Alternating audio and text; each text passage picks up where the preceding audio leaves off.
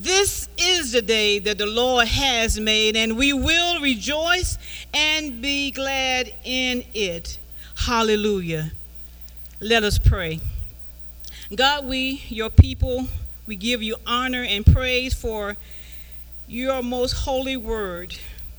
Let the words of my mouth and the meditations of my heart, Lord, be acceptable in thy sight, O Lord, my strength and my Redeemer. The scripture reading for today comes from Judges 4, chapter 4, 4 through 7, and chapter 5, 1 to 3, the New King James Version. Amen. Now Deborah, a prophetess, the wife of Lepidus, was judging Israel at that time.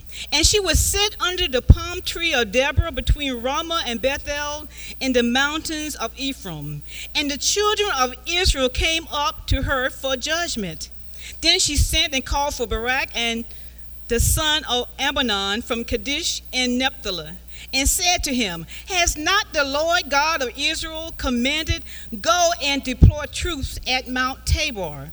Take with you 10,000 men of the son of Naphtali and of the son of Zebulun. And against you I will deploy Sisera, the commander of the Jabin's army, with his chariots and his multitude at river Kishon, and I will deliver him into your hand. Judges 5, 1 through 3 begins Deborah's song. Then Deborah and Barak, the son of Amnon, sang on that day, saying, When leaders lead in Israel, when the people willingly offer themselves, bless the Lord. Hear, O kings, give ear, O princes. I, even I, will sing to the Lord. I will sing praise to the Lord God of Israel. This is the word of God for the people of God. Praise be to God. So we look at chapter 4 of Judges and chapter 5 of Judges. And we just need to know two major things. That these two chapters have two major literary structures. Chapter 4 is a prose account, grammatical structure using the natural flow of speech. Chapter 5 is a poetic account. It's rhythmic structure, using the flow of beat patterns. You know those patterns, those kind of patterns. And let me give you a futuristic personal example. If I gave you the prose account of me going to a conference and meeting a handsome man, and he decided to come over and speak to me, and then after talking for a while, he decided to ask me, would I go out to eat dinner with him the next day? And I said yes. So that is the prose account. When I come home to my friends, I will give them the poetic account. My heart was beating fast as he asked me to go eat with him. I did not know what to do, but at last I said yes. The prose and the poetic account. Chapter 4, prose, and chapter 5, poetic. Now Joshua chapter 4, it contains the prose version of Deborah's victory story. The setting is at the end of the Bronze Age and the beginning of the Iron Age. Just for historical facts, the Stone Age was from the dawn of civilization to about 4500 BCE, before Common Era. We often think of saying BC, but the term BCE is used. The Copper and Stone Age was between 4500 and 3500 BCE. The land of Canaan, the Bronze Age, was an intermediate part with 3500 to 1200 BCE. So at the end of the Bronze Age, 1200 BCE, and the beginning of the Iron Age, 1200 to 332 BCE, this is the timeline that the story of Deborah takes place. And so we look at what was going on. There was 12 judges during this time. And what happened is that you have a circle that's shown, and what's shown is all the 12 judges' names. And the judges just keep going round and round in circles. They will obey God, They would do well for a while, then they will sin, and they go into be in prison. They will cry out to the Lord. The Lord will hear them and heal them, and they'll be in a good measure with the Lord for a while, but then they'll forget and they go back and circle and sin again. So this is what the people of Israel did for many, many, many years. And what we found was that after Ehud's death, when Israel again, they sinned against the Lord. So the Lord let them be conquered by King Jabin of Hazor. Now we see these figures. This is the figure that is likened to a golden calf. It shows us how the Israelites, they took on the Canaanite religious custom. And then you see the Canaanite god Baal of the 14th, 12th century. Now Baal is a god that the children of Israel in their sin took on, denying God and taking up false gods. And we know that Baal, some people pronounce it Baal, they believe to control fertility and agriculture and beasts and mankind.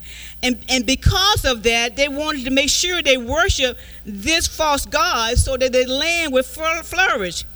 Also, you need to know that one of the things with Baal worshiping is that they practice ritual prostitutions and even child sacrifices. So the children of Israel were sinning against God during this time that Deborah was on the scene. So the first point I want to bring to mind is that Deborah held court.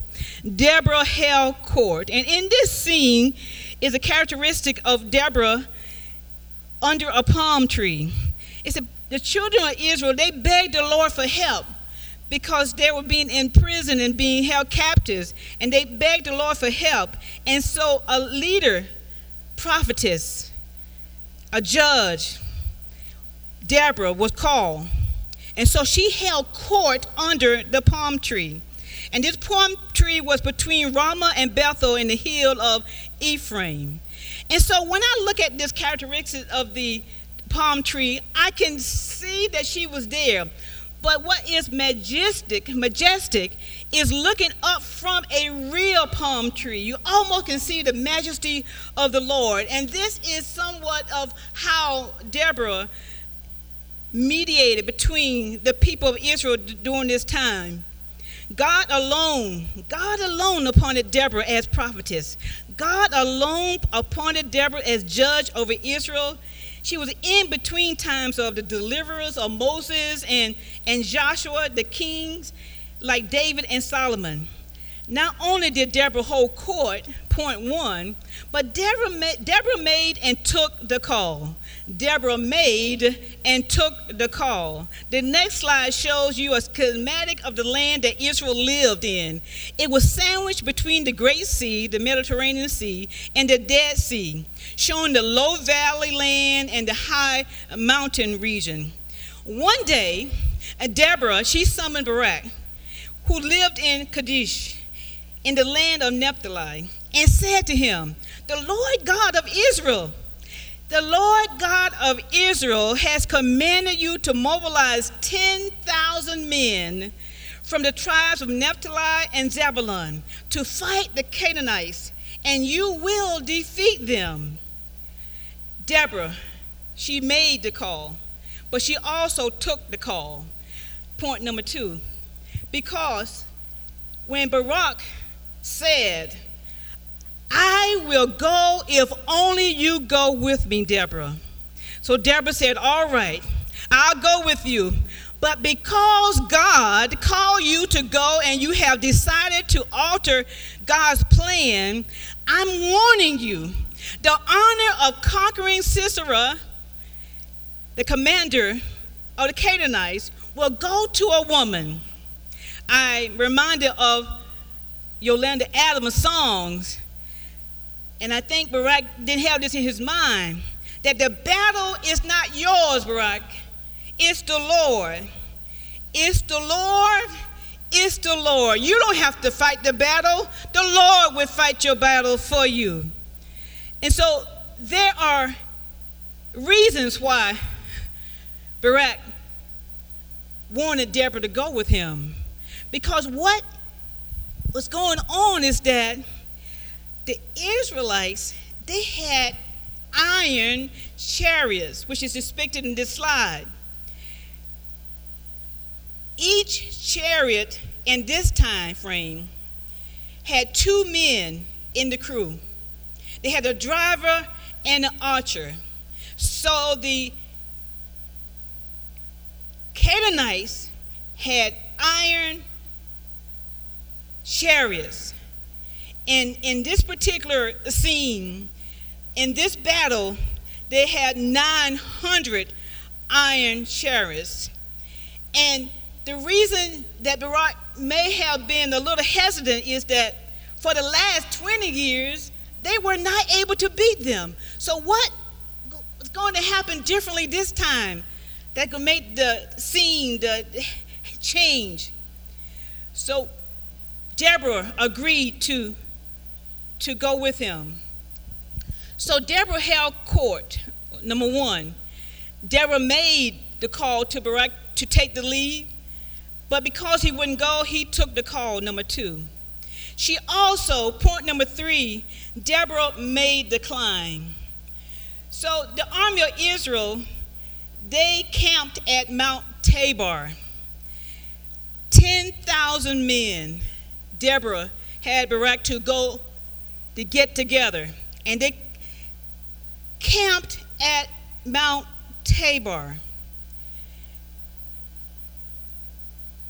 And what happened was that 10,000 men on foot to fight 900 men, iron chariots, whom they could not defeat for the last 20 years.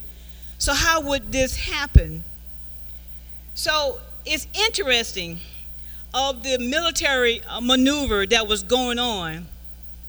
So when the commander of the Canaanites, Sisera, he was a commander of the Canaanites, his name was Sisera, was told that the commander of the Israelite was camped at Mount Tabor. Sisera, he mobilized his entire 900 iron chariots, and he went to the river Kishon. And so you see two things going on. You have Mount Tabor, and you have the Kishon River. So you have the Israelite on the mountains, and you have the Canaanites in the lowland. And this is because the iron chariots, they ruled all of the low-lying lands during that period. And because the iron chariots would drive them out and would rout the Israelite, it came a time when they realized that we no longer can stay in this low land. So they went up in the hills, up into the mountainsides. And so Deborah knew from historical perspective that the mountainside would be the best place to see what was going on. So the mountaintop and the valley low. The mountaintop, the Israelites. The mountain low, the Canaanites. Hallelujah. So the Canaanite commander, Sisera, he mobilized his entire army to the Kishon River. So Deborah told the commander of Israel, Barak, now it is a time for you right now. Get up. She said get up. So he must have was doing something, not paying attention. But she was there with them, so they made a team. She said, now is a time for action, get up. For this is the day the Lord will deliver our enemy into our hands. So Barak led the 10,000 men from the mountain down the slopes towards the river into battle. So Deborah, she held court. She made and took the call. She made the climb up Mount Tabor. And then she shared the conquest. She shared the conquest.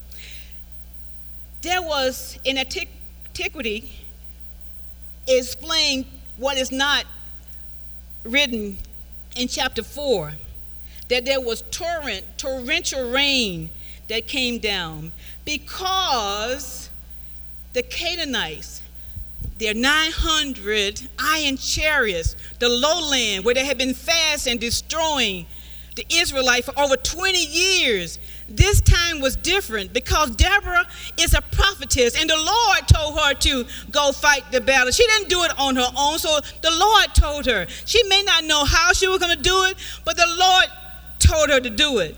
So torrential rain, it came down, and it reminded me of a song that Brenda Waters sing. And the title of Brenda Waters' song is Victory. And it goes a little like this. I don't know how God's gonna do it. I don't know when God's gonna fix it. But one thing sure, God's gonna make a way for me. God will do it. Victory. So Deborah didn't know how God was going to do it, but God had his own plan in his own time to fix it for Deborah.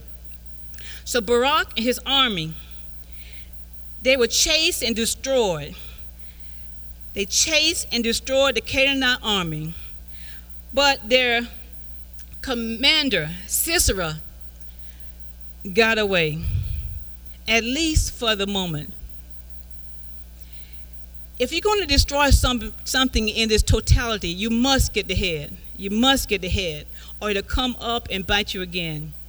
So Sisera, he escaped to the tent of Jael, the wife of Heber the Kenite. So this is very important.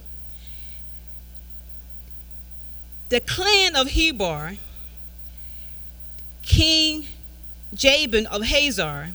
So there was a clan of Israelite who moved away from the main territory of Israel, and they moved closer to the Canaanite headquarters.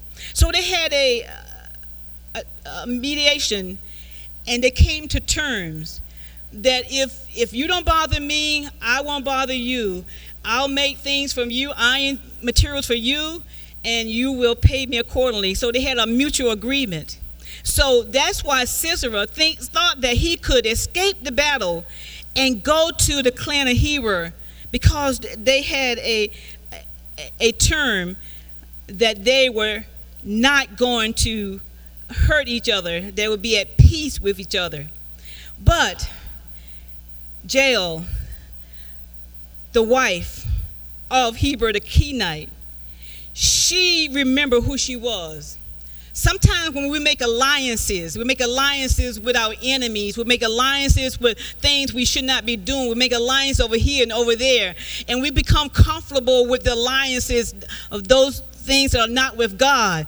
But when we come back to ourselves, we realize that God is in control, that God is God and God alone. So when Sisera came to her tent, he asked her for water, and she gave him milk. Can anyone type in online on why you think giving him milk instead of water would be a good thing for the Israelite?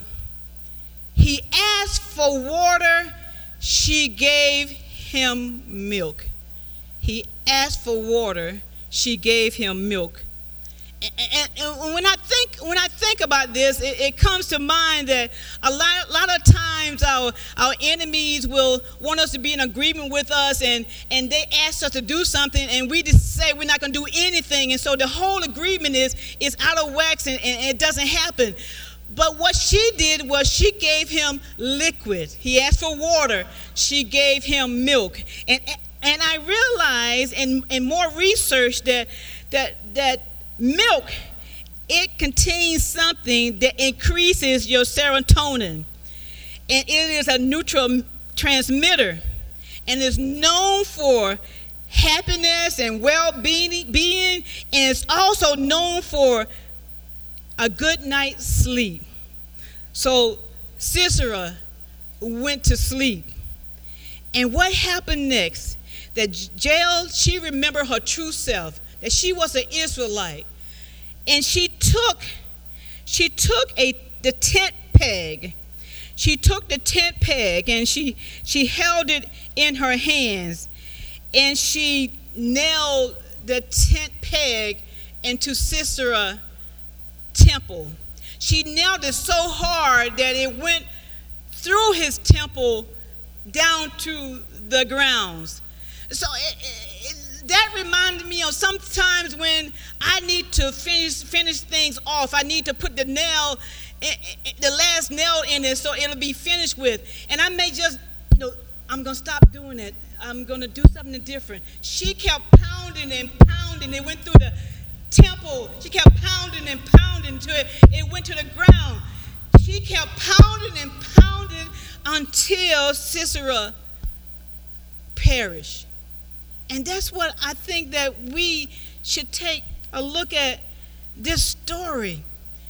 That when the enemy comes to our camp, don't play around with it. I don't care what kind of relationship you had with it in the past, what kind of agreements you had in the past with it. Don't play around it. Drive a peg through its temple and let it perish. Hallelujah.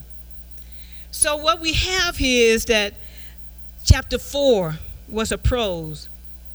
But chapter 5, verses 1 through 3 in particular, is poetic. It is Deborah's song of victory. And I just want to read it again. Then sang Deborah and Barak, the son of Abinoam, on that day, saying, Praise ye the Lord for the avenging of Israel. When the people willingly offered themselves, hear, O ye kings, give ear, O ye princes. Even I, will sing unto the Lord. I will sing praises to the Lord God of Israel. So at this time, if you're able, we're going to hear a few minutes of the song by Yolanda Adams, and the title of this song is Victory. And during this time, I would like for you to share as much or little as possible of a victory song that you had in the past. And I think this is important. I think it's important to do the prose and the poetic version, just like Deborah did. I think it's important that we verbally and that we write down our stories, the things that we have gone through in life, so we can pass it on like the people of old from generation to generation, and not to lose our history.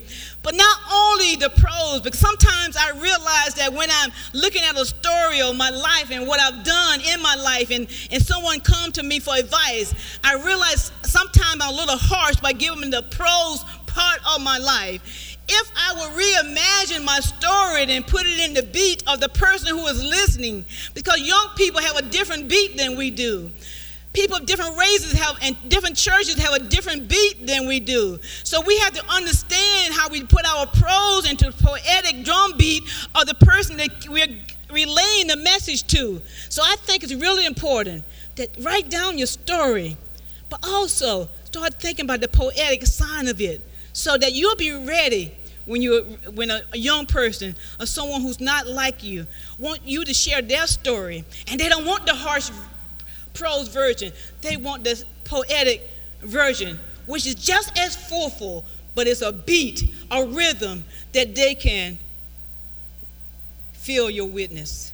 Please listen to or see the video, Victory. And please share online any victory songs or stories that you have. Hallelujah.